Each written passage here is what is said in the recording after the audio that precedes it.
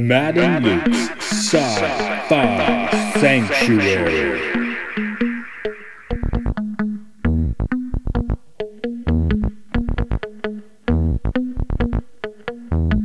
The year is 3013. The galaxy is scintillating in the mellow light. Two galactic pilgrims seek out vistas in the samurai future to bring forth the unity of the cosmic shaman. Opening the door of the pantheon of mystics, the evil sorcerer wizard powers the engine of science, seeking to forever alter the sacred balance, travelling on effervescent balls of summer fire. This week, Enemy of the State.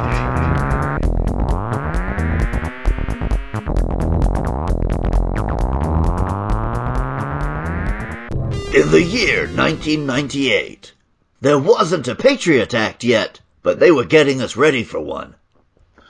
Yeah, this movie really wanted you to get ready for that and show you what it's going to be. So today's film is Enemy of the State. There, I was doing the voice myself there, which it is like a prep job almost, you know? It's not quite a sci-fi, but the ideas are definitely science fiction, looking at all the concepts of surveillance and so forth. Amusingly clunky still in this movie, which is kind of fun. But yeah, I guess they do it more slick now, do they? It's one of those films that was sci-fi when it came out, and it's not sci-fi anymore. Yeah. It's like retro science, right? Like They have better ways to do this now. But which makes it weirdly charming. But hi, this is Matt. This is Luke. Welcome to the Sci-Fi Sanctuary. Matt, please cease and desist. Only I can do the voice. Really? I could do the voice at 7 in the morning. I'm about to do the whole podcast in that voice, to be perfectly honest. But we have a returning guest today, the fellow who co-wrote the book National Security Cinema and gets into all sorts of interesting military, industrial cinema connections on his website, Spy Culture. Hello, Tom Secker. Hi there. Thanks for having me back. Yeah, thanks. Last time he gave you one where the I guess the military raid didn't get so deep in it, but this one's knee deep or more. So that's kind of really cool for looking at that sort of thing. It is. For sure. Actually, we only brought you back because I need to confront you because I've actually read your book now. And you made some glaring errors on the topic of Transformers. You gotta be careful with Luke and his Transformers. No, it's fine. One of the lines is like, despite being a worldwide operation, we only ever see American troops. And in my head, I was listing all the times we do actually occasionally see some other troops. But like, I may not have written that line. It's also like, my point is incredibly pedantic because it's like, in the second and third film, there's like 2 or 3 British troops among the Americans. And in the second films, there's 2 helicopters full of Jordanians, which are immediately shot down. just so they can be rescued by some Americans and supply them with a radio. See, they fixed it now when we looked at Godzilla, where you just don't see the troops at all, so all you need to do is like change the dubbing. Oh, the Chinese army's here now. Yeah, because all you see is just some vague airplanes launching rockets in Godzilla, right? They could be whatever country you want them to be. Because you were like, oh, didn't the Chinese fund this? It's like, well, yeah, we just changed the dubbing and we're good to go. Or the subtitles or whatever. But with Enemy of the State, I guess this is the second time I watched it. I think I saw it opening night in the theater back in the day and enjoyed it and mostly flushed it in my brain. I mostly mixed this up with Conspiracy Theory, starring our favorite Mel Gibson and Patrick Stewart as a villain, which came out about the same time with a sort of similar-ish storyline. But yeah, this one does have that hard 90s thriller feel, which is kind of fun. I haven't watched one of those for a while, so...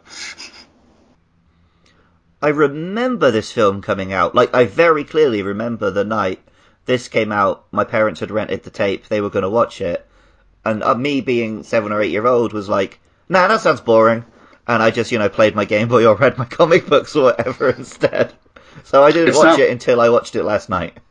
Okay, it's not really a 7 or 8-year-old film, I guess. But, unless you're just a real big Will Smith fan. I think I was quite a Will Smith fan, but no, it wasn't my kind of film. But so I have had a bit of a problem though. I watched the film last night. I then immediately went to bed, and I think I've dreamed additional scenes. I have a similar problem because I was watching it last night and I accidentally took a nap and did that. And then I was really confused when I finished the movie proper. So I think the film ends, and, you know, we're going to spoil it in a minute anyway, and it's like 20-odd years old. The film ends, the bad guy gets shot up by the mob, right? There's not then an additional chase where he's hanging from a helicopter and the senator we think is dead emerges from the lake and drags him down. Yeah, you're going to have to deal with our dream visions with this one, I guess. I was about to write my synopsis this morning, including that scene, and then I'm like, wait, no, I don't think that happened in the film. In my version, John Voight's like Jason Voorhees, and they have to shoot him like 30 different times before he stays dead. Well, you're working with the metaphysical director's cut. Yeah. Tom, you have a little more history with this film. Obviously, researching it. Can you tell us a bit about your trip with it? Sure. I mean, I can't actually remember the first time I saw this film. It certainly wasn't when it came out. I don't think I saw this film until maybe the mid-2000s or something. Like you, I rewatched it ahead of our talk today, and I'm actually struggling to remember quite a lot of it. It's one of those films that's really, really fast-paced. Everything's coming at you at 100 miles an hour, but none of it really lands with you. None of it has any kind of resonance, because it's really quite a shallow film. I mean, it's got lots of themes in it that are really interesting, but stylistically, it's a really glossy, fast-paced, shallow, superficial movie. And so, I have a little bit of confusion about whether certain stuff happened in it or not. Do you have some dream scenes? Only in as much as I've had dreams like I'm Will Smith in the movie. But no entirely made up zombie John Voight scenes. Yeah. I guess that's where my mid-nap was and I've got to reattach to the movie. I'm like, what's happening? But yeah, there is a lot going on here. I don't know. Maybe this movie is a bit of a CIA interrogation. It's not supposed to stick in your mind. And I guess we should mention, you mentioned as well, that the CIA's name never actually comes up here. No. Well, I mean, that's the interesting thing about the movie for me, is that both the CIA and the NSA, to some extent, helped make this movie. The producers and Will Smith, they visited CIA headquarters and got to look at a bunch of bugging technology. There's a bit in the making of where Will Smith's talking about how he got to see a bug that was in a toothpick, something really tiny. They also went on a couple of tours of NSA headquarters at Fort Meade.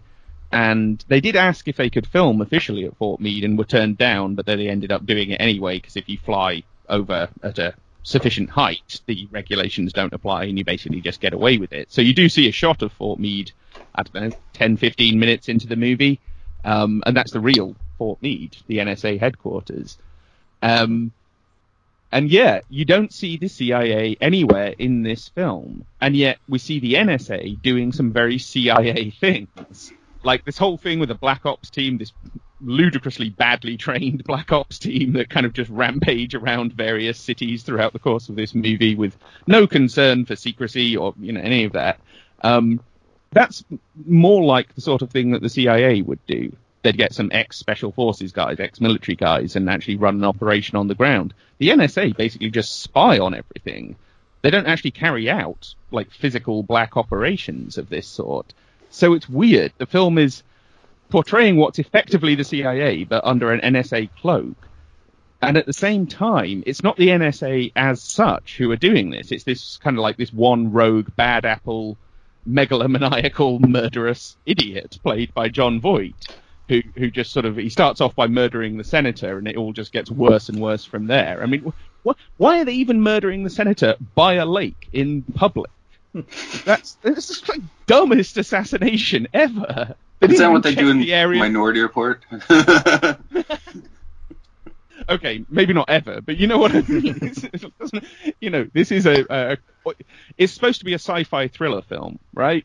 It's more like a comedy of errors. Everyone who does anything in this film is, it's as thick as Nicki Minaj. It's a moronic film in a lot of ways, and I think that's one of the reasons why it doesn't stick with you very much, is because none of the people are particularly intelligent, none of their intentions are especially clear, and none of what they do really makes much sense. Except maybe Gene Hackman. Gene Hackman at least has some kind of intelligence, but everyone else in this movie is kind of a Dumbo.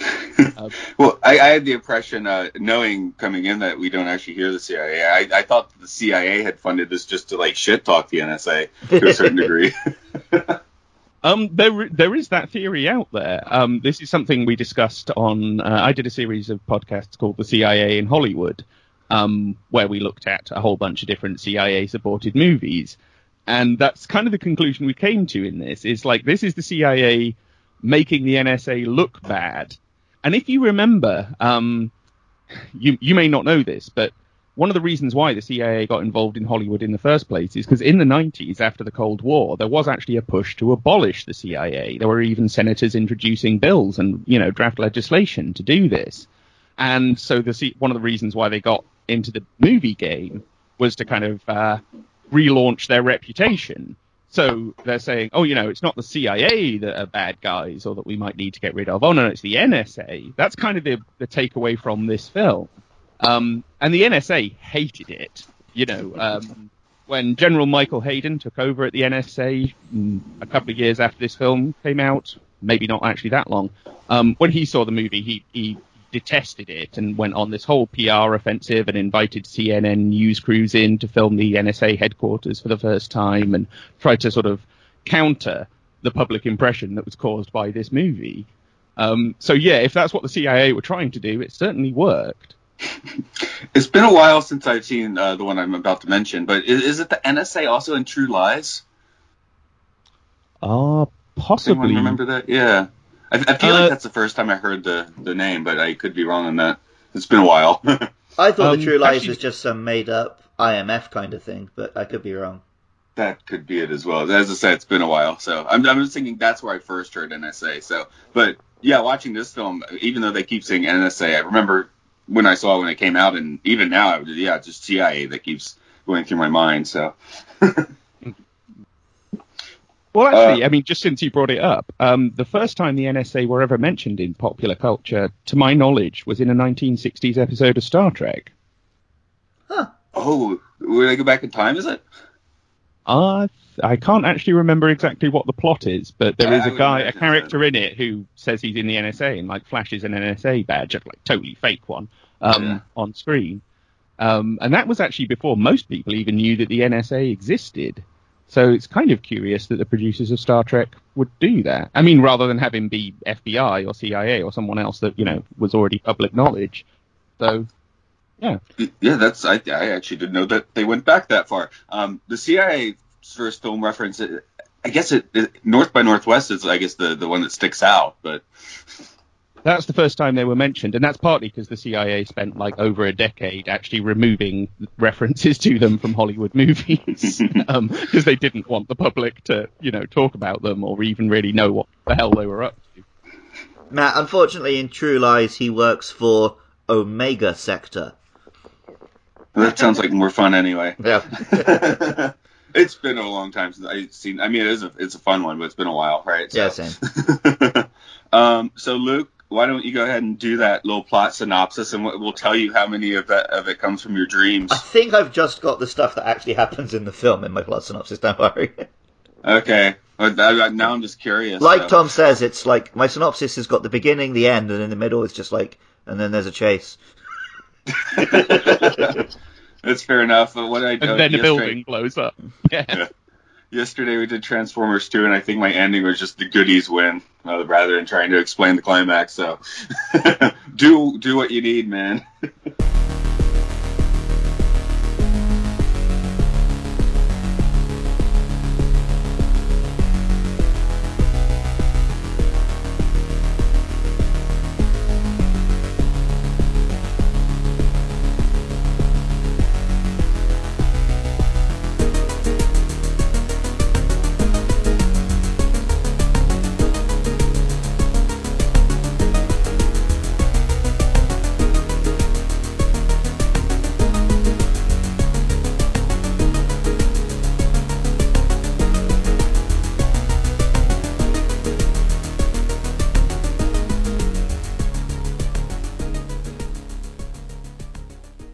Robert Dean is a Labour lawyer with a silver tongue and a heart of gold. You know, a Will Smith character.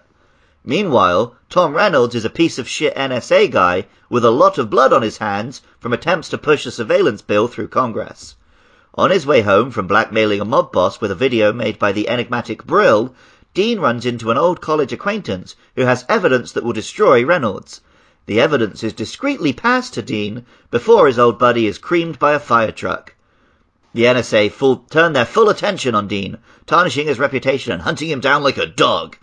He teams up with Brill, leads them a merry chase, and although the tape is destroyed, our heroes are able to trick Reynolds into confessing everything and then dying in a shootout with the mob.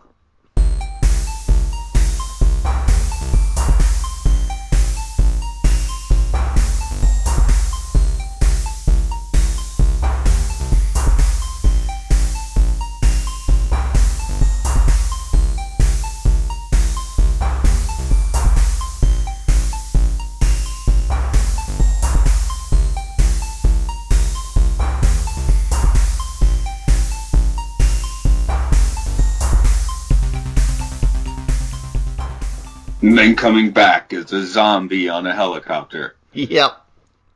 He wasn't a zombie, he just wasn't quite dead yet. Okay. Was that the line? I'm not quite dead yet. That'd be a good John Voight line. No, but I was prepared to say in the podcast it was a bit unrealistic how much it took to kill this 60-year-old man. We'll do the cast anyway, since we're with that 60-year-old man involved. But I guess we start with Will Smith. He's the marquee star, right? I guess he's coasting on likability in this one. Well, yeah, the point in Will Smith's career when this came out, this feels more like a later Will Smith performance. Because he's not just... I mean, he is doing a lot of the Will Smith wisecracking and stuff at the start, but, like, he's had an affair with his wife, he's getting angry, he's not always perfect. He is, like, playing more of a role here than he did in, like, I don't know, Men in Black or Wild Wild West or something.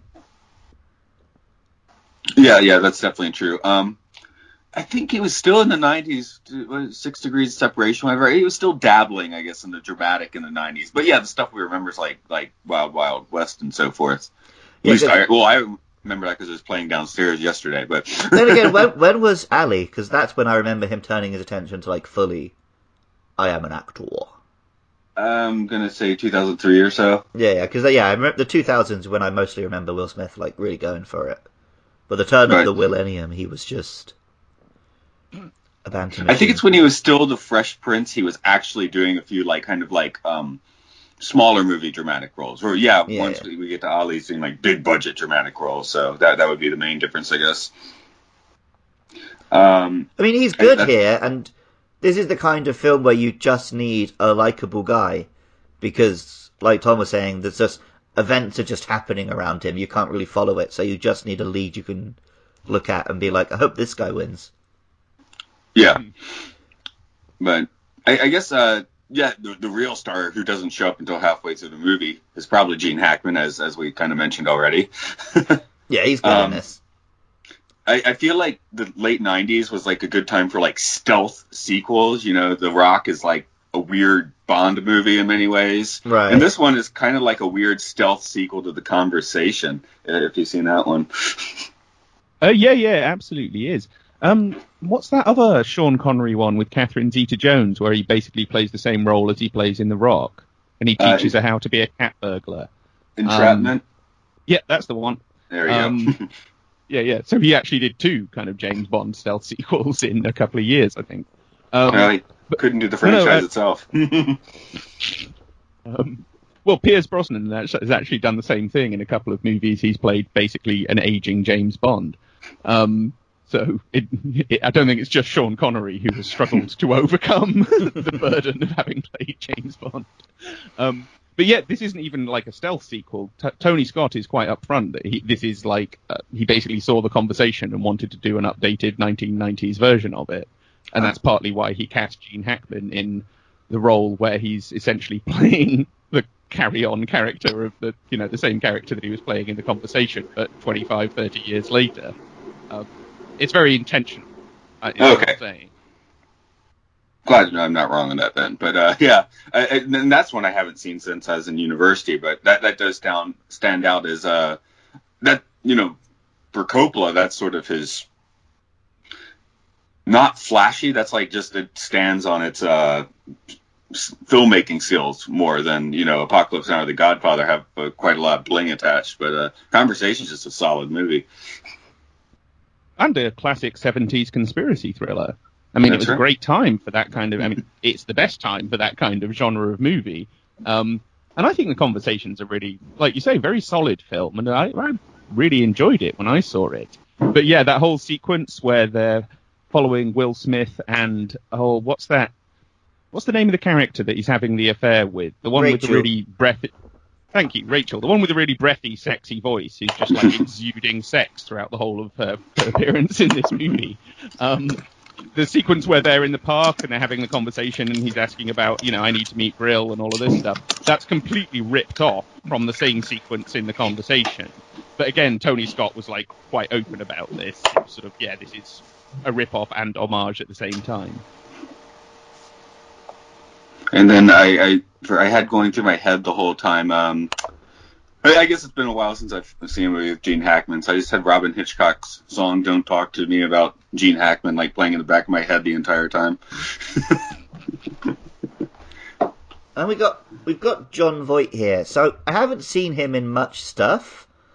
The problem is he seems like he always gets hired as, here's a guy with loads of gravitas who can just gravitas his way through a role.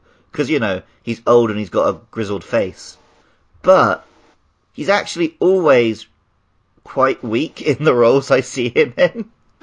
Like, I'm thinking of this and the first Transformers film where he's meant to play this, like, powerful government important guy. But he just sort of seems to float through it with other people doing all the decision making and work. He's only a midnight cowboy, man. Yeah. I guess in this case we're meant to think he's kind of useless, but... I was going to say this just wasn't a good period in Jon Voight's career. A few years later, he did Pearl Harbor, the legendary, terrible Michael Bay film about Pearl Harbor, where I think he even plays FDR in that film. He plays Roosevelt.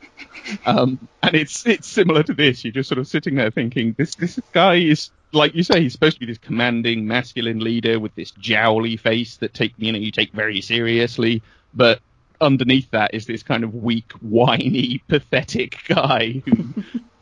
is just sort of comes across as a kind of spineless idiot. Yeah. It's probably painfully realistic, unfortunately. But that's not what you want to see in the cinema. No. What I do really enjoy, though, is his team of just, like, computer geeks played by, like, Jack Black and him from Buffy, and you've got, like, Jacob Busey there, just fully Buseying it.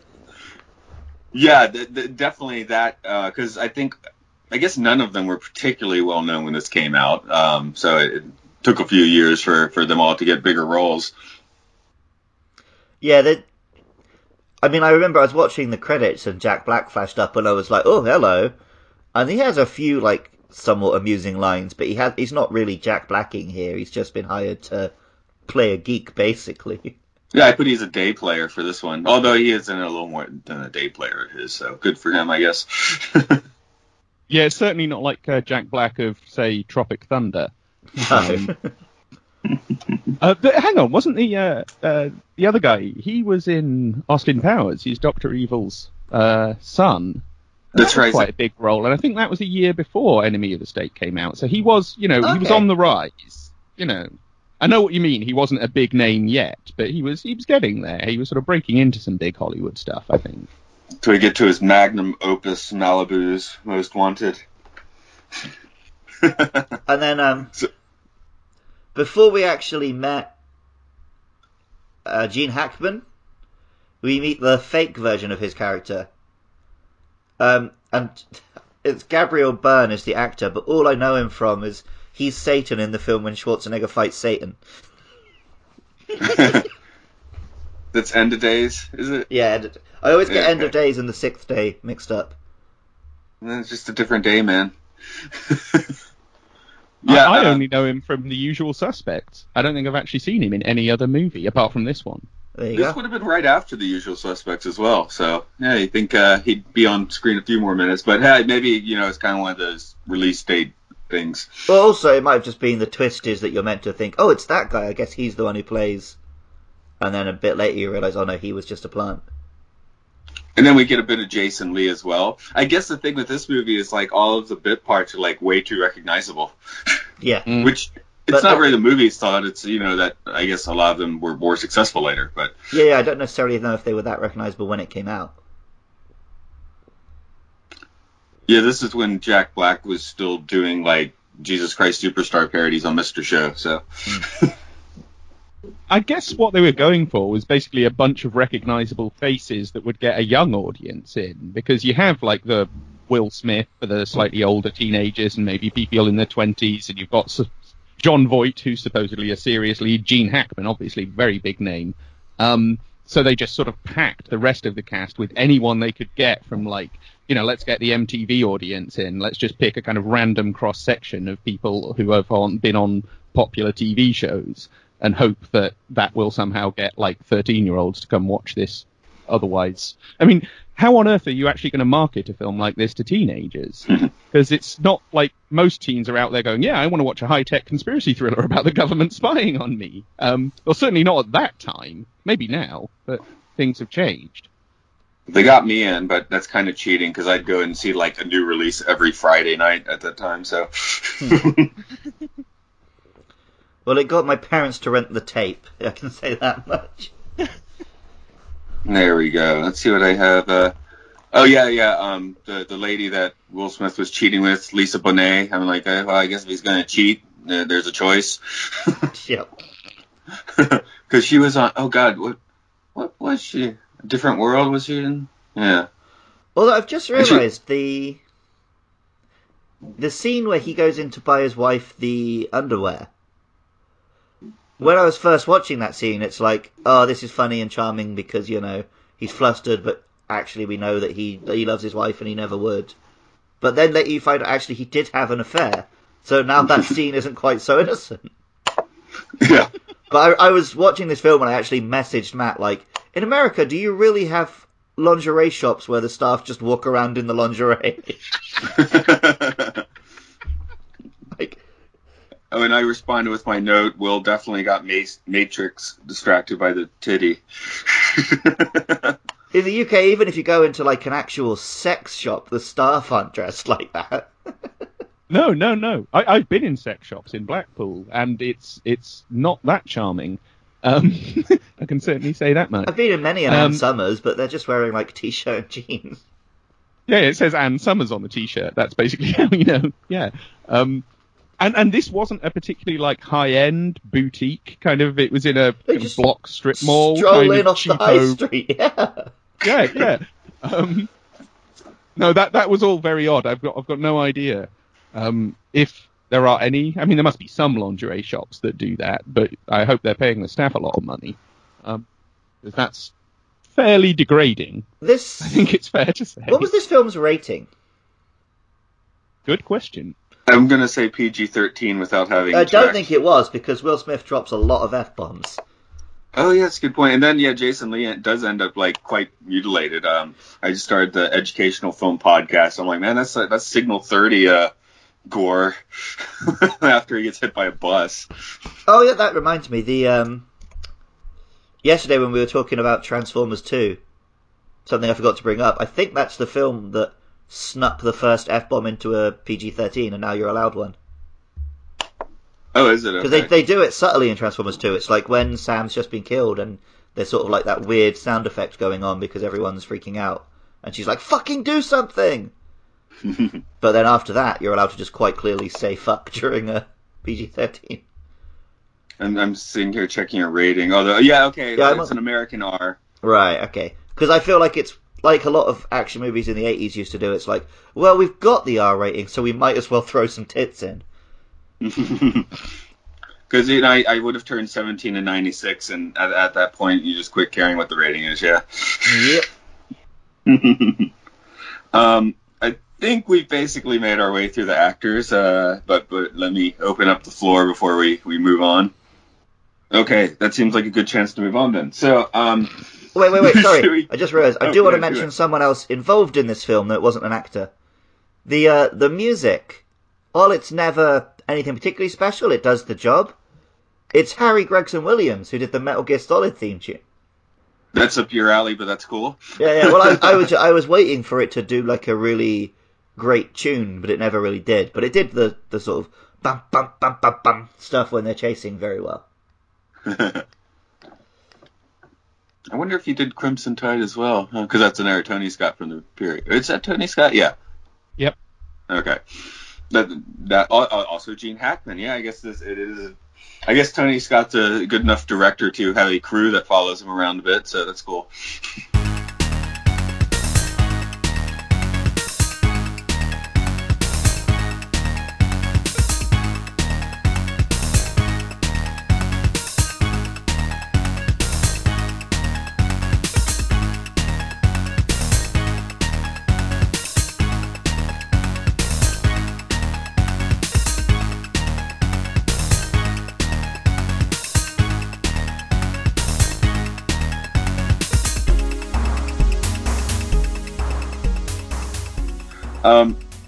We usually talk about, sort of design and things, but I guess we are going to make this one just to literally quote your website, The Time to talk about spy culture, as that's what this film is pretty well about. Like I said at the beginning, the tech, I guess looking from the 2021 frame of view, the tech is like surprisingly clunky, which makes it weirdly charming in this movie. Oh, for sure. I mean, that's one of the strange things about watching it now, is that when this film came out, it had this great big effect on people. People had no idea that this was kind of technologically possible. And one of the reasons for that is that this sort of surveillance tech had been kind of systematically removed from quite a lot of pop culture over the years, especially by the FBI. The FBI do not like, even now, don't like films portraying them tapping people's phones or, hacking into CCTV or whatever. I don't think people realize just how spied on they were even at that point. So from their perspective at that moment in time, this was all a shock. But yeah, we're looking at this now thinking this actually seems rather backward and almost quaint. One of the big problems is, of course, the evolution of flat screen monitors, because those old monitors took up a hell of a lot of room. And on a film set, they're kind of eyesores, you know what I mean? Because now everyone just has massive bloody LED screens on the wall, so they just use those. But that was something that particularly stood out for me, is that they're using, fairly low-res, gigantic, great big monitors. And yeah, we're never going back to those, hopefully. From where I'm sitting, I can see 9 different screens. 10 if you count the little one on my microwave. Sure, why not? Oh, no, okay. And then there's the little one for my intercom as well, 11. I'm counting 4 here, and I'm counting the air conditioner as one of them. Although my phone is out of sight, so there's one. Yeah, it's like sort of like, I guess Eagle Eye was the 10 years later sort of updated this sort of thing. And what would be the most recent sort of big surveillance film? Well, the problem is they make them now where the guys doing the surveillance are the good guys. Yeah, obviously the Dark Knight tried to make a moral quandary out of it, so. Well, yeah, that was a kind of, war on terror, Patriot Act, a little bit of protest, I guess, in that movie. Well, it was the typical Nolan thing of implying that he's going to protest something and then never having the balls to say anything. Like the Dark Knight, like Dark Knight Rises is like, oh, is it going to touch on Occupy Wall Street stuff? Oh no, it's just a trick by Bane. You don't have to think. You can leave the cinema thinking everything's fine. But, or you leave the cinema thinking that Occupy Wall Street are a bunch of terrorists. All that. Or that, yeah. Or you just come out wanting to go, Bane, and do the voice. Or like me, you come out thinking, I wish I hadn't gone to see that movie. So you think Wall Street is the enemy? You merely adopted the Communist Manifesto. I was born in it. Molded by it. He doesn't have a good Bane impression, but he has a really fun one. Yeah, I know.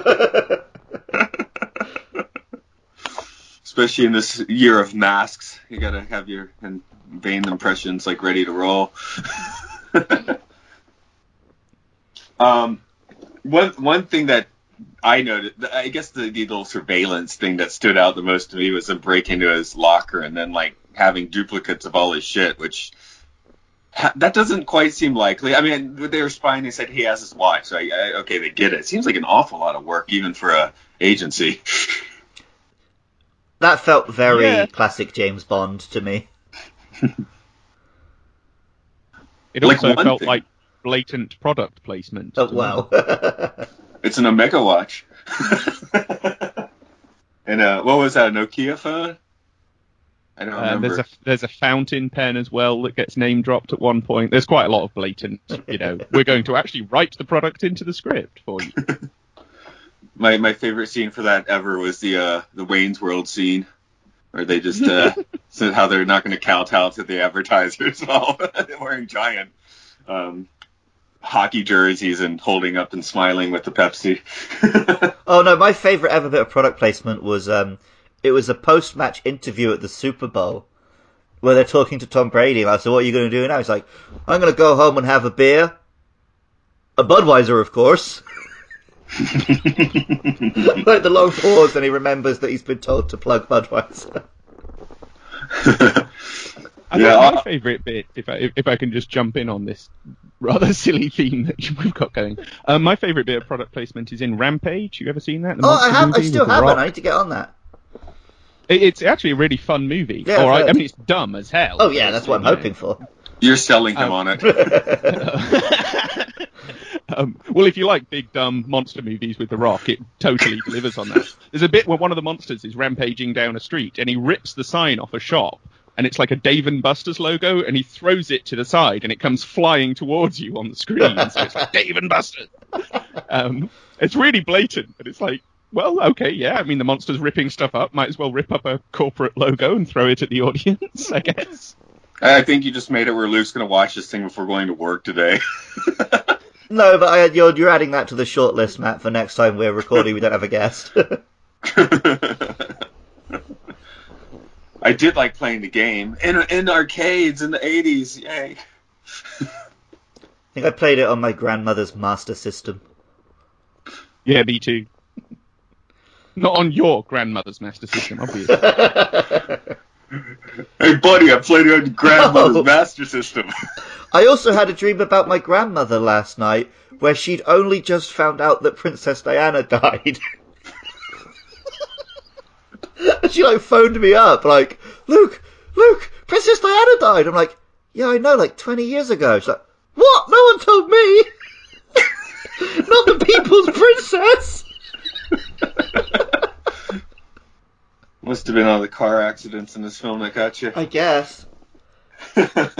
Was this was after she died, right? Yeah. Oh, they weren't programming us for that then. No. There's probably a different movie for that.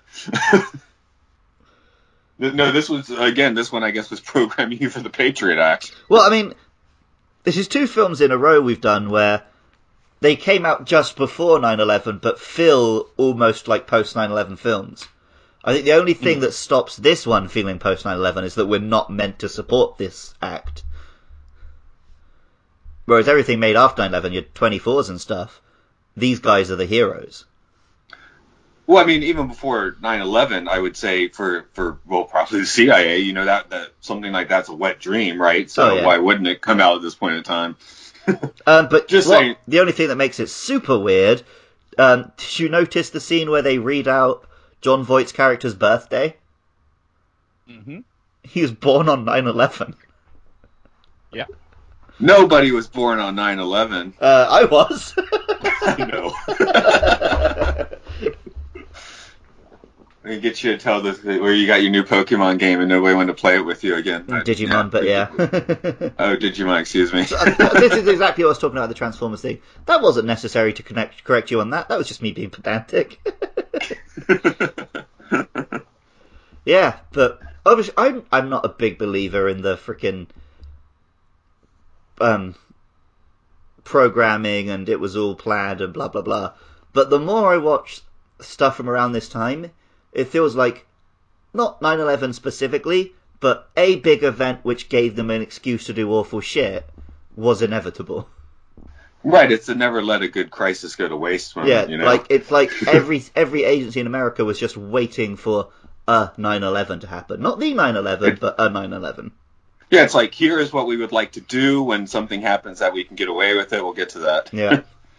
And if that hadn't happened, it would have been a smaller terrorist incident. That would have been the one they latched onto instead. Well, or not necessarily a terrorist incident. It could be, industrial sabotage on a big scale. It could have been, they would have settled for a comet at that point in time. Oh, true. Anything that allowed them to do what they wanted to do. But yeah, there's loads of 90s movies that have that feel to them, either explicitly in their themes, like in this one, or just more generally, like you could say Independence Day is kind of a 9/11 movie in a lot of ways. It certainly has an awful lot of people kind of staring up at skyscrapers with their mouths aghast. So if you want to get really into weird predictive stuff, I did toy with the theory that Gene Hackman's character in this film is basically Edward Snowden. He is called Edward, after all. He is ex-NSA, he is on the run, he is doing a lot of sort of very Snowden-y things. And he is from Baltimore, and so is Snowden. So I'm not saying who the hell knew? At that point in time, when this film was being written, Snowden was a teenager. Right. As well say he was playing Digimon. I'm certainly not advocating this as like the scriptwriter knew or something, but in terms of like weird stuff that this movie preempted or predicted, there is that whole angle to it as well. Is it such a weird prediction to say this shit is so fucked that someone is eventually going to turn against it? There we I go. meant more in the specific details. Right. No, surely not that element of the story. No. We talked like kind of the clunky tech here. What do you guys see as sort of the more prescient things, the things that we were seeing for the first time around 1998? I guess the computer modelling that let them like figure out what happened in the bag. Because even today that's a little far-fetched, but we are getting to the point where, algorithms are... Like he says, like, oh, can the computer figure it out? And he's like, well, the computer can make assumptions. But that is what we're relying on more and more, is like the algorithms do the thinking for us. Mm-hmm. Yeah, that one did stick out to me as being still a touch more sci-fi, I guess, as opposed to the other stuff that's, a little backwards now, right? Yeah. like the monitors. I think the big one for me was probably the satellites. All of that top-down satellite or fake satellite imagery that they put together. Because, these days, everything is shot with drones. So we get loads and loads of aerial photography. There's far more aerial photography in culture these days than there was back then. But I can't remember a movie prior to this where you have, like, fake mocked-up satellite imagery. It just wasn't really on the agenda. People didn't really talk about it. And still don't, to be honest. But there's an awful lot of satellites up there. All of those times when you read about in the news about a communications satellite being launched, I'm guessing at least half of those are just spy satellites of one country or another, because they're all just launching them up there and spying on everything on, every inch of the earth to try and... I don't even know what they're trying to do. Now they got Elon Musk's satellites floating between them all. Yeah. Yeah. Well, yeah. They're all going to start crashing into each other sooner or later. This is going to be spectacular. I can't believe this is the third Digimon mention of the episode, but the current series that's running in Japan at the moment, that is one of the plots, is the Digimon are taking over all the satellites and they're going to crash them together and make one big comet to destroy Tokyo. That's fun. Oh, one more thing that I just asked. Let's see what was up to date. But one more highly entertainingly out of date bit in this movie. Check his porno rentals. Yeah. I guess. Well, hell, Japan has the deep countryside self-serve porno stands. That's kind of fun. And I don't mean self-serve to be dirty. I just mean no one's staffing the place. Well, the gym that I go to, it has like a a club attached to it, which is basically just a place for married men to go so they don't have to go home. It's just like a whole bunch of comic books and some TVs and stuff. But it's got like private rooms, which it's very clear what they're designed for. And in the bathroom, there's big posters advertising porno channels. And like, Anyway, if I was going to watch porn here, I wouldn't watch the stuff that I can buy through your service because it's going to blur all the good bits. the point being, I feel like in the West, you would just download any of that stuff. You certainly wouldn't be renting it anymore. But in Japan, there are some OGs on there perfectly happy to go rent that stuff. Mm-hmm. Have So I told my story yet on this podcast from when I first got here and I was staying in that capsule hotel? I'm not sure if you have on the podcast, but it's been a few episodes if you want to go for it. All right, so I've only been in Japan like 2 weeks. I'm staying in Tokyo. It's a capsule hotel, so it's only basically for businessmen, and you get like essentially a coffin to sleep in. But I'm spending all day out and about exploring the city anyway, so it doesn't bother me. But one morning I'm sat eating my breakfast and I hear a woman's voice. Oh, that's strange. I thought this was a male-only like establishment. I look around, I can't see anyone. And I hear her voice again, and I hear, like, moaning. I look round, and, like, someone's eating in one of the, like, private rooms. But it's not eating that he's doing. I realise that he's very loudly watching porno. And I look round, and all the Japanese businessmen are just looking down at their food, ignoring it. And eventually, the one other foreigner is also looking up, and we sort of make awkward eye contact and go back to our breakfast. I don't know if the guy thought he had headphones in, but he didn't, or if this was just what gets him off, but he was loudly watching porno and everyone could hear. The sound's not used yet, but I mean, I've seen on a Tokyo train if you happen to, not even like you're trying to look, but you just glance at someone's phone and they're like just looking at some gnarly stuff on a crowded train, so that happens. See, I get nervous if I'm looking at what is not meant to be gnarly stuff, but then I just happen to scroll past, like, someone's posted their beach pics on Instagram or something. Bringing it back, the technology, got the satellites. I definitely noticed that 3D thing being even now a little weird, a little fanciful. But when they're on the subject of satellites, they make the point that they can only look directly down.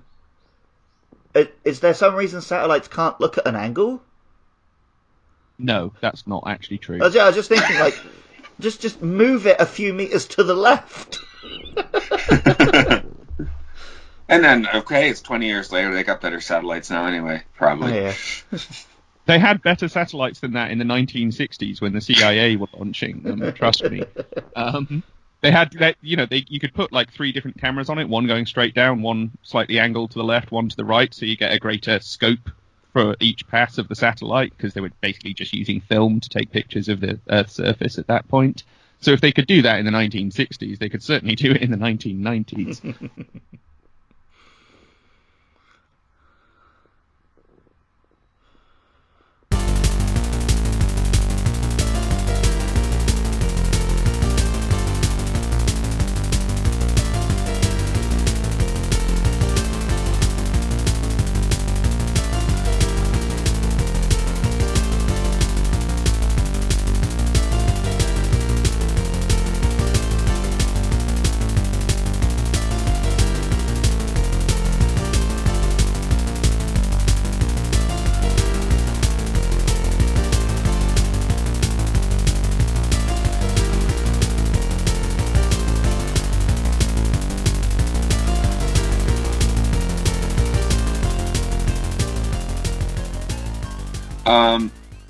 I don't know. I guess we should talk a little bit about like what this film means today, because it was the cutting edge techno thriller when it came out, and yeah, I guess that was most of its that was most of what it had in the fuel tank.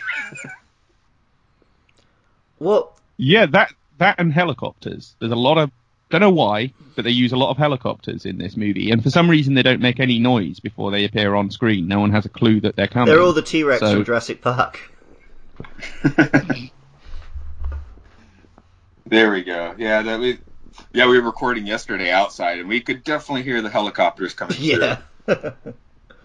Dr. Heli is the one that we have around here to get people that decided to go up a mountain in the middle of winter and it didn't work out. What I noticed, the whole film, Will Smith's not really doing anything illegal. Like, he's just running away.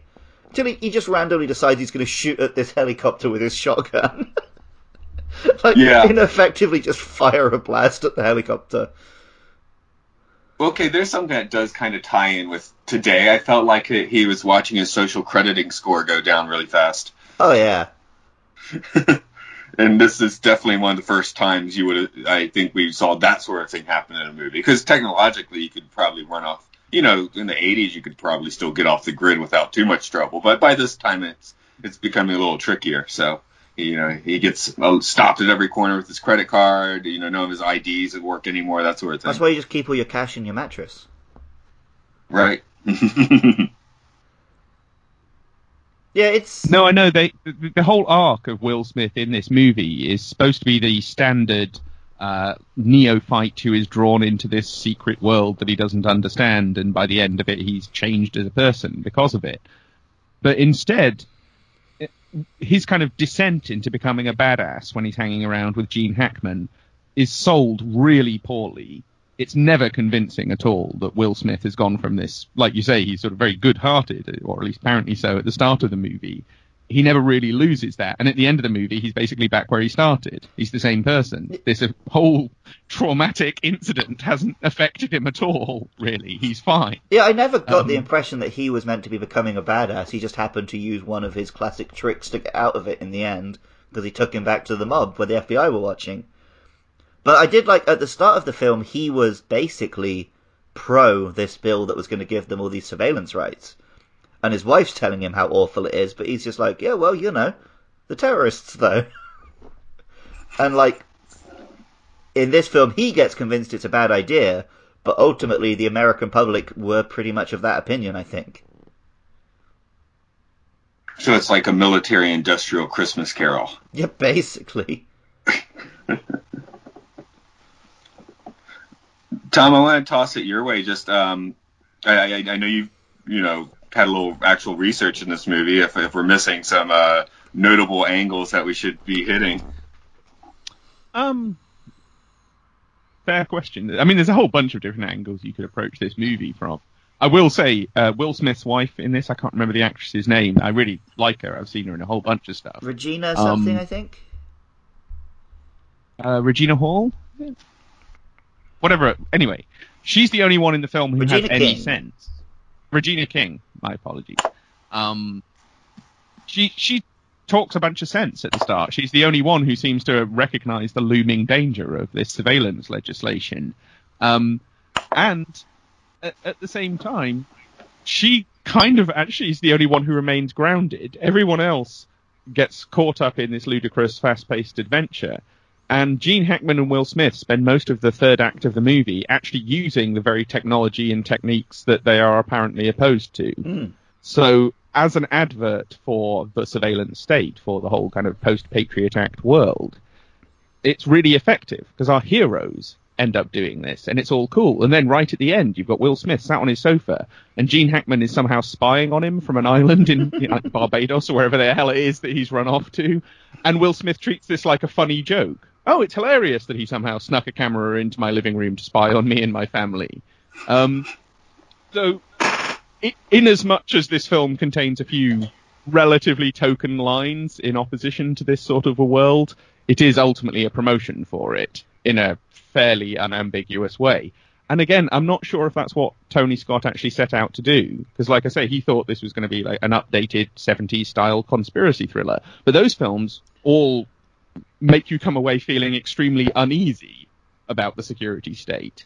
Whereas this film, it's like, actually, no, this is where all the excitement comes from. In this action-packed thriller, if it wasn't for the NSA, nothing had happened in this film. Well, I also noticed... It'd be boring. At the end of the film, there's a line which I was definitely added to the script by someone, where they're saying, like, oh, Senator, does this mean that the bill is not going to happen? He's like, well, in this form it's not going to happen, but the question is still on the table. Like, please don't leave the cinema thinking that we don't need this surveillance. Well, and then they trot out the cliche. I think it's Larry King trots out the cliche about, it's where do we draw the line? The question isn't, do we need this sort of a world? Right. It's where do we draw the line? And it's sort of, well, that's a fairly lame debate. It's just an arbitrary line in the sand that we can forever argue over, rather than actually tackling the real question here, which is, do we need all this shit? Well, and that's exactly how basically everything on the right wing works. It's like, we just have to keep pushing the Overton window a little bit further, so that the other side is saying, no, but you can do that, but you can't go this far. And then 10 years later, they've gone that far, but they're saying, well, of course that's fine, but you can't go this far. I guess similar Couldn't question. agree more. I guess the similar question these days, because, well, they got the surveillance in, so now it's like, so how are we going to institute digital currency for everyone? So I don't think I want that. I like having money in my pocket, in my mattress, as you said. Well, and I like being able to pay for things without it ending up on a database somewhere. Yep. Exactly. But I do feel like we're getting that question. Sorry, making a crunkling noise, but that's the question that we sort of have on the table these days. It's like, no, I don't want that. But, if you look at the media or whatever, it's always like, how are we going to institute it? We're safe for a while yet, Matt, because there's still plenty of places that don't even accept card here in Japan. So, well, Japan's a different creature, of course. But even 15 years ago, last time I lived in America, it's like you never carry cash on you. So, well, and with all this COVID stuff, there's a lot of places that aren't even accepting cash right now, I've found. Yeah. Japan's not one of those places. Rightly or wrongly, I'm just observing that, if anything, we're just moving further and further in that direction, faster and faster. And there's that story last year, like, oh, we're running out of coins or something. What? 20 years from now, we're going to look back at all these things that have changed, and we're going to say, oh, well, that's what... They were just waiting for some kind of pandemic or whatever the next tragedy was to introduce these changes. The same way 9/11 was just their excuse to introduce all the changes they wanted to introduce then. Well, yeah, because so many of the things going through now, they're not even particularly health related, It's just like, oh, now's the time. Yeah. Well, I mean, they do have a bunch of stuff just sat on the shelf waiting for any opportunity that comes along. Of course they whether do. It be a real thing like an actual viral pandemic or something invented or at least, semi-invented. And yeah, that's the problem with the whole security state apparatus in particular, but government in general, to be honest, is that they've got a whole bunch of stuff they're trying to implement and find an excuse and a moment to implement. And we as a public aren't really ready to resist that because we think this is all happening organically, or at least it appears at the time when you're living through it that, oh, this might actually be a justifiable reaction and so on. Whereas it's not like they plan all of this out years in advance. It's just opportunistic. Oh, let's try and implement this and see how well it goes down, see if we can get away with it. And sometimes they do, sometimes they don't. But without a resistance, some kind of more widespread protest and resistance movement against these kinds of things, it will be a steady encroachment. And I don't know, I can't really think of anything else that's going to stop that. I'm not even sure if that would stop it. That might delay it. Because they're probably just going to keep... Yeah, exactly. I think at this point our best bet is to try and delay it and throw as many spanners in the works as possible. Yeah, I guess that's where this sort of film is notable. I mean, is it predictive programming? No, of course not. They got all the clunky stuff, and it's not really how it went down, but it is sort of just massaging the public mindset to be ready for this sort of thing. Where they're in this movie, they're still considering, oh, is it bad? It's not bad. I'm not sure if that's what Tony Scott and the screenwriter actually had in mind. That was the film they ended up making for various reasons. But like with Top Gun, Tony Scott said years later he was actually felt quite sad looking back at Top Gun and saying, oh, he encouraged all these people to join the military by making this movie, and the movie is nothing like the experience they would actually have. And I do wonder if he felt the same about Enemy of the State years later, because him and Ridley Scott did co-produce the movie The East. I don't know if you've seen that one. And that's all about a private surveillance company who is infiltrating this kind of anti-capitalist, eco-anarchist group of fairly serious protesters who are carrying out these really quite imaginative sabotage operations against giant, like Big Pharma and what have you. And that film is like totally on the side of the radicals. It's incredibly sympathetic towards some pretty, far left people. And I do wonder whether both Ridley Scott and Tony Scott felt a bit guilty about having spent so many years kind of shilling for the military-industrial Hollywood relationship and wanted to at least make one film that showed sympathy for people who were very much coming from a different angle. Despite having two great directors, I've never heard of that film, so that shows you know...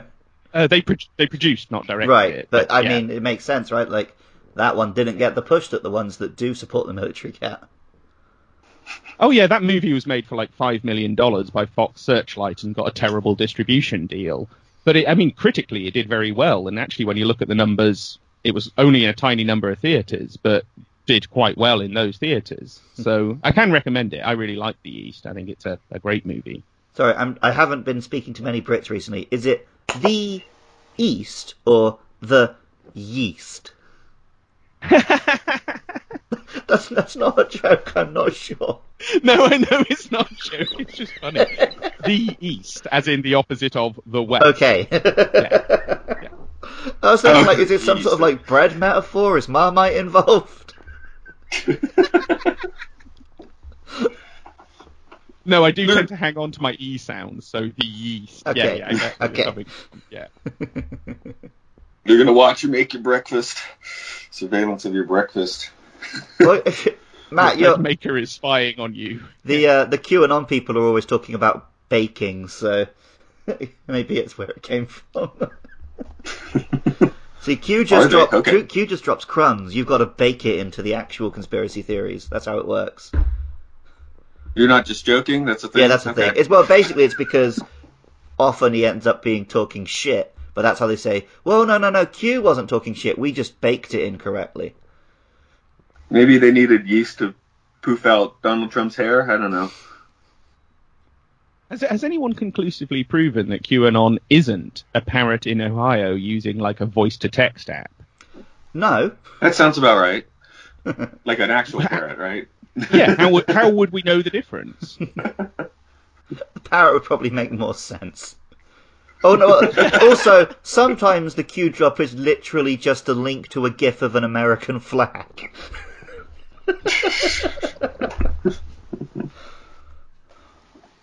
Okay, so it's a very patriotic parrot in Ohio using voice-to-text. Red, white, and blue feathers. Brock, http, Brock, // Brock, flag.jpg, Brock. That sounds right. Okay, cool.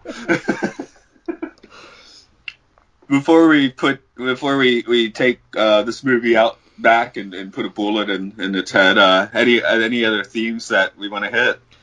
I think it's just sad that it ended up, while trying to make a point, I think it did the same thing The Dark Knight accidentally did, where the point it ended up making is, this stuff is bad unless the good guys use it. Which his wife even mentions at the start, right? He's like, well, I guess they'll just spy on the criminals, but who gets to choose? But the film accidentally does kind of give you that viewpoint. Yeah, that's where you... According to Jerry Bruckheimer, this was actually partly as a result of their cooperation with the NSA on the film. That in the original script, and I actually went back and found a 1996 draft script of this movie, and checked this out. Bruckheimer said it was like the NSA as a whole that was sanctioning these operations. Right, I wondered that, actually, instead of just being a rogue agent. Yeah, and that as part of, their discussions when they went and visited Fort Meade, they ended up rewriting that to make it the John Voight rogue Bad Apple character, which is a classic, intelligence movie ploy. Oh no, we're not condemning the whole agency, it's just that there's a few bad people in there. Same with, like, police movies and stuff. Yeah. The bad guys are always the exception rather than the norm. And, okay, Bruckheimer said this in an interview. The NSA's emails on the film do discuss this article, and they don't dispute that point, that the script was rewritten. They do dispute a couple of other things in that article, but not that. And like I say, when I looked at that 96 script, he's right. As this was originally written, it was like the agency as a whole. So that's certainly something for people to ponder on, is how a little but quite fundamental shift in the plot and in the characterization of a movie can really change the messaging of it. Because Tony Scott presumably went out, with the idea of, I'm going to make almost an anti-NSA, anti-surveillance movie. and it ends up being a relatively pro-surveillance movie. Like you say, the messaging got all mixed up somewhere in the middle of there while all the buildings were exploding and the cars were flipping over for no apparent reason. And by the end of it, you're coming away almost not caring. I mean, that's another thing that this movie does, is it very much normalized this.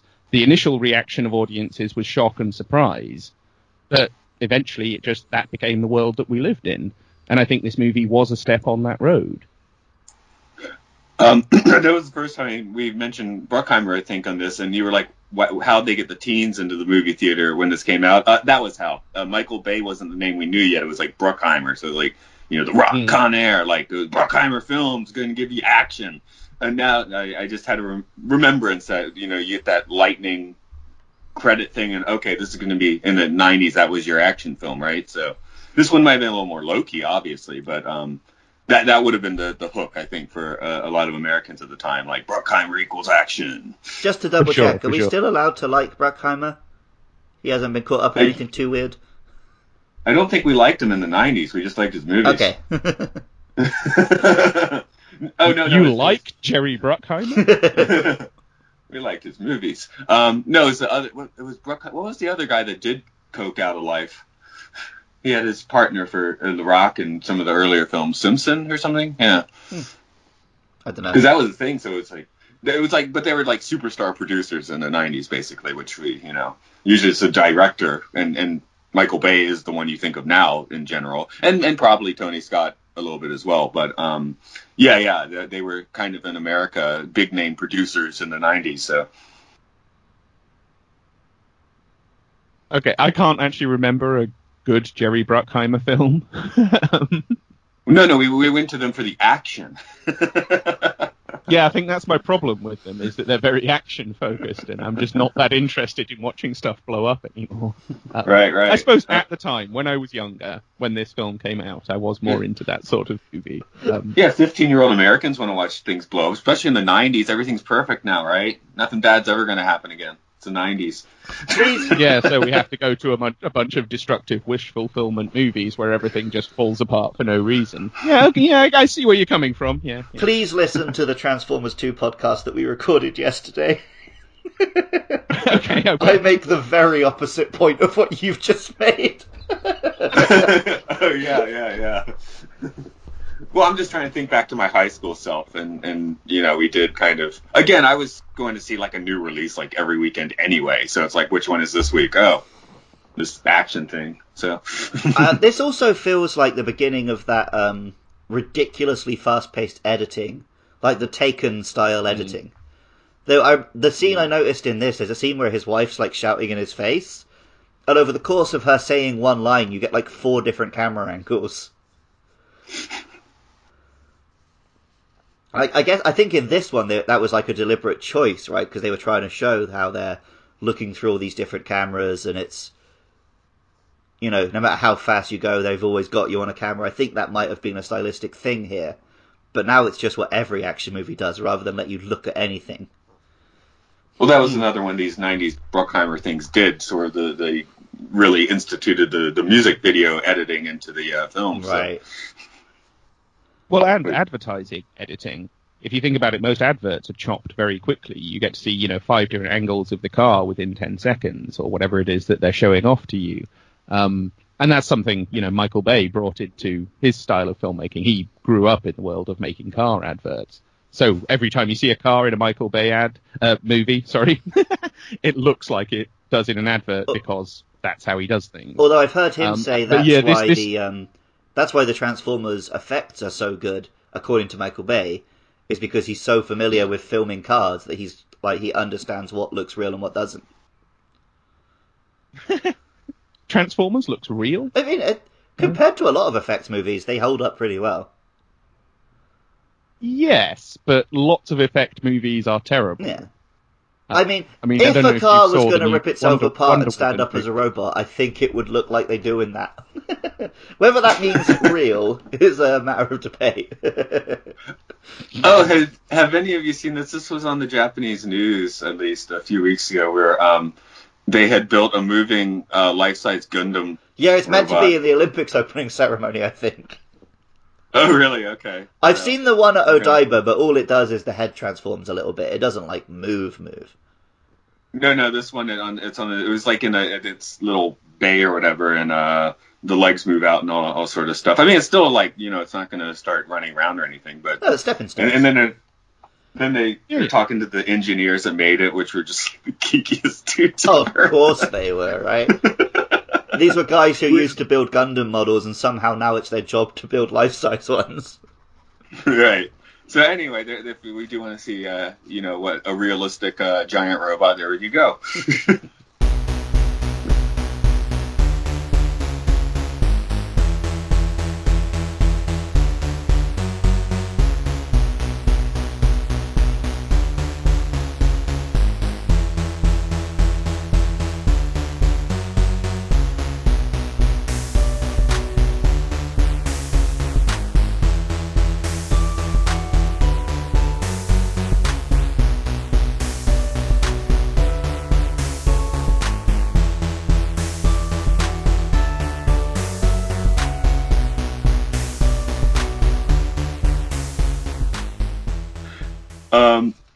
I guess we'll bring this one into the dock then with the enemy of the state. Now that we're back to Transformers for the second day in a row, but that's cool. We like Transformers. I told you when we finished yesterday, I still had more to get off my chest. Yes. Tom, can you tell the folks what you're up to? Sure. I mean, I run a regular podcast myself. I write articles for a bunch of different places. You can find most of my work at spyculture.com, so if people want to see what I've been up to, you can go there. I have a documentary coming out sometime later this year, and also a book on essentially the government role in shaping superhero movies and that whole genre, and that's hopefully coming out in the autumn or fall for American listeners. So, yeah, plenty of stuff coming, and check into my site regularly if you want to know what I'm doing. I'm actually really interested to read that one, because I've read your National Security Cinema book, and I am someone who's actually really annoyed with what the government has done to superhero films, turning them from like everyman vigilantes to soldiers. Or at least certainly a lot of superhero movies like Obviously that. Because, not 100%, I mean, but... well, I was just going to say that certainly as the Marvel universe has gone on, it has somewhat got less involved with the kind of military side of things, and some of the later movies are actually not very violent or militaristic at all, and are all the better for it. So there is a spectrum there, and we do try and explore that in the book. So, yeah. Well, hopefully you'll be able to get a copy when it comes out, and we can talk about it. And I think Luke's just got a chip on his shoulder that Peter Parker's now a soldier. They literally put chevrons on Spider-Man's costume. That is insulting. Yeah, he's meant to be the like working class superhero, and now he's like Iron Man's billionaire boy toy. Iron Man's dirty little secret. Yeah. That's probably for another day. I'll do the spell for Luke to do his thing. Podcastium. Right. Is that right? Almost. If you've enjoyed this podcast, you can find it on Twitter at MLSFSPod. You can also find us on Facebook, Apple Podcasts, YouTube, Spotify, wherever you get your podcasts. Find us at Matt and Luke's Sci-Fi Sanctuary. Give us a rating and review. Tell us you're enjoying it. Whatever. We make other podcasts. You can find all of them at patreon.com/podcastius. And if you are enjoying what we put out, then please consider sending us $1 a month, because at the moment we're doing this at a loss. And if we do start getting people supporting us, and it looks like a thing, we might consider doing the Marvel movies as their own series, because that is a lot of work. And if you've enjoyed the music you've heard during this podcast, you can find more of Matt's music at rovingsagemedia.bandcamp.com. And if you want to be a very giving patron, we'll either go. Well, we said we have to go record podcast episodes in Amsterdam. For all the wrong reasons. Yeah. And if you Patreon me a lot of money, and I mean a lot of money, then I will read Ready Player 2. That's a little bit more than where we make our own life-size Gundam, right? Yeah. Yeah, okay. Okay. No one gets out of the sanctuary today, do they? It's 8 a.m. in the morning. I've forgotten to do an outro. That's fine. I don't know what I've been saying for the past hour anyway. It's cool.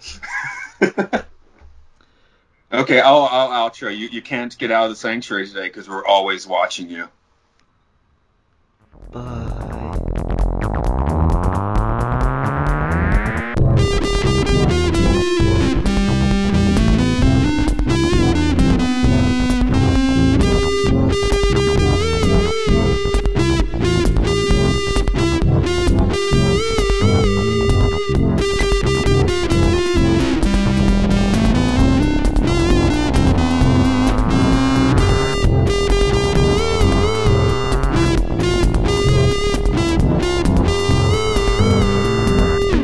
Next week, Transformers: Revenge of the Fallen.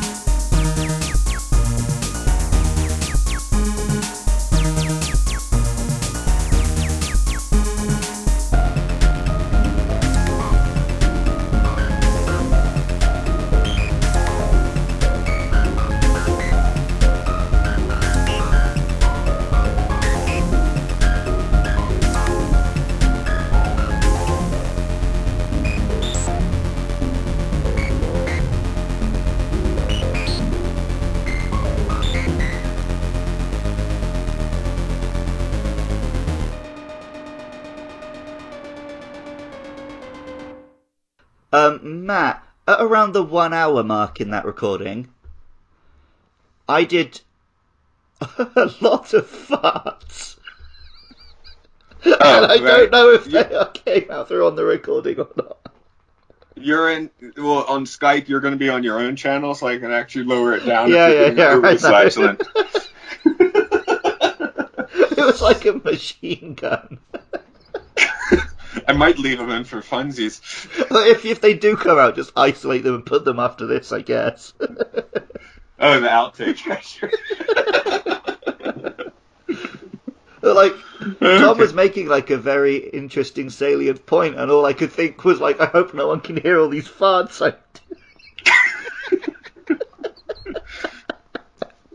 I didn't hear him, but I only have one headphone on, so. Right. I didn't notice, I have to say, so hopefully you did. I was like, Well, you're busy making a good point. I was almost audibly giggling at my own self doing a fart. So if you were ever under the impression that you were talking to an intelligent adult, I'm afraid you were mistaken.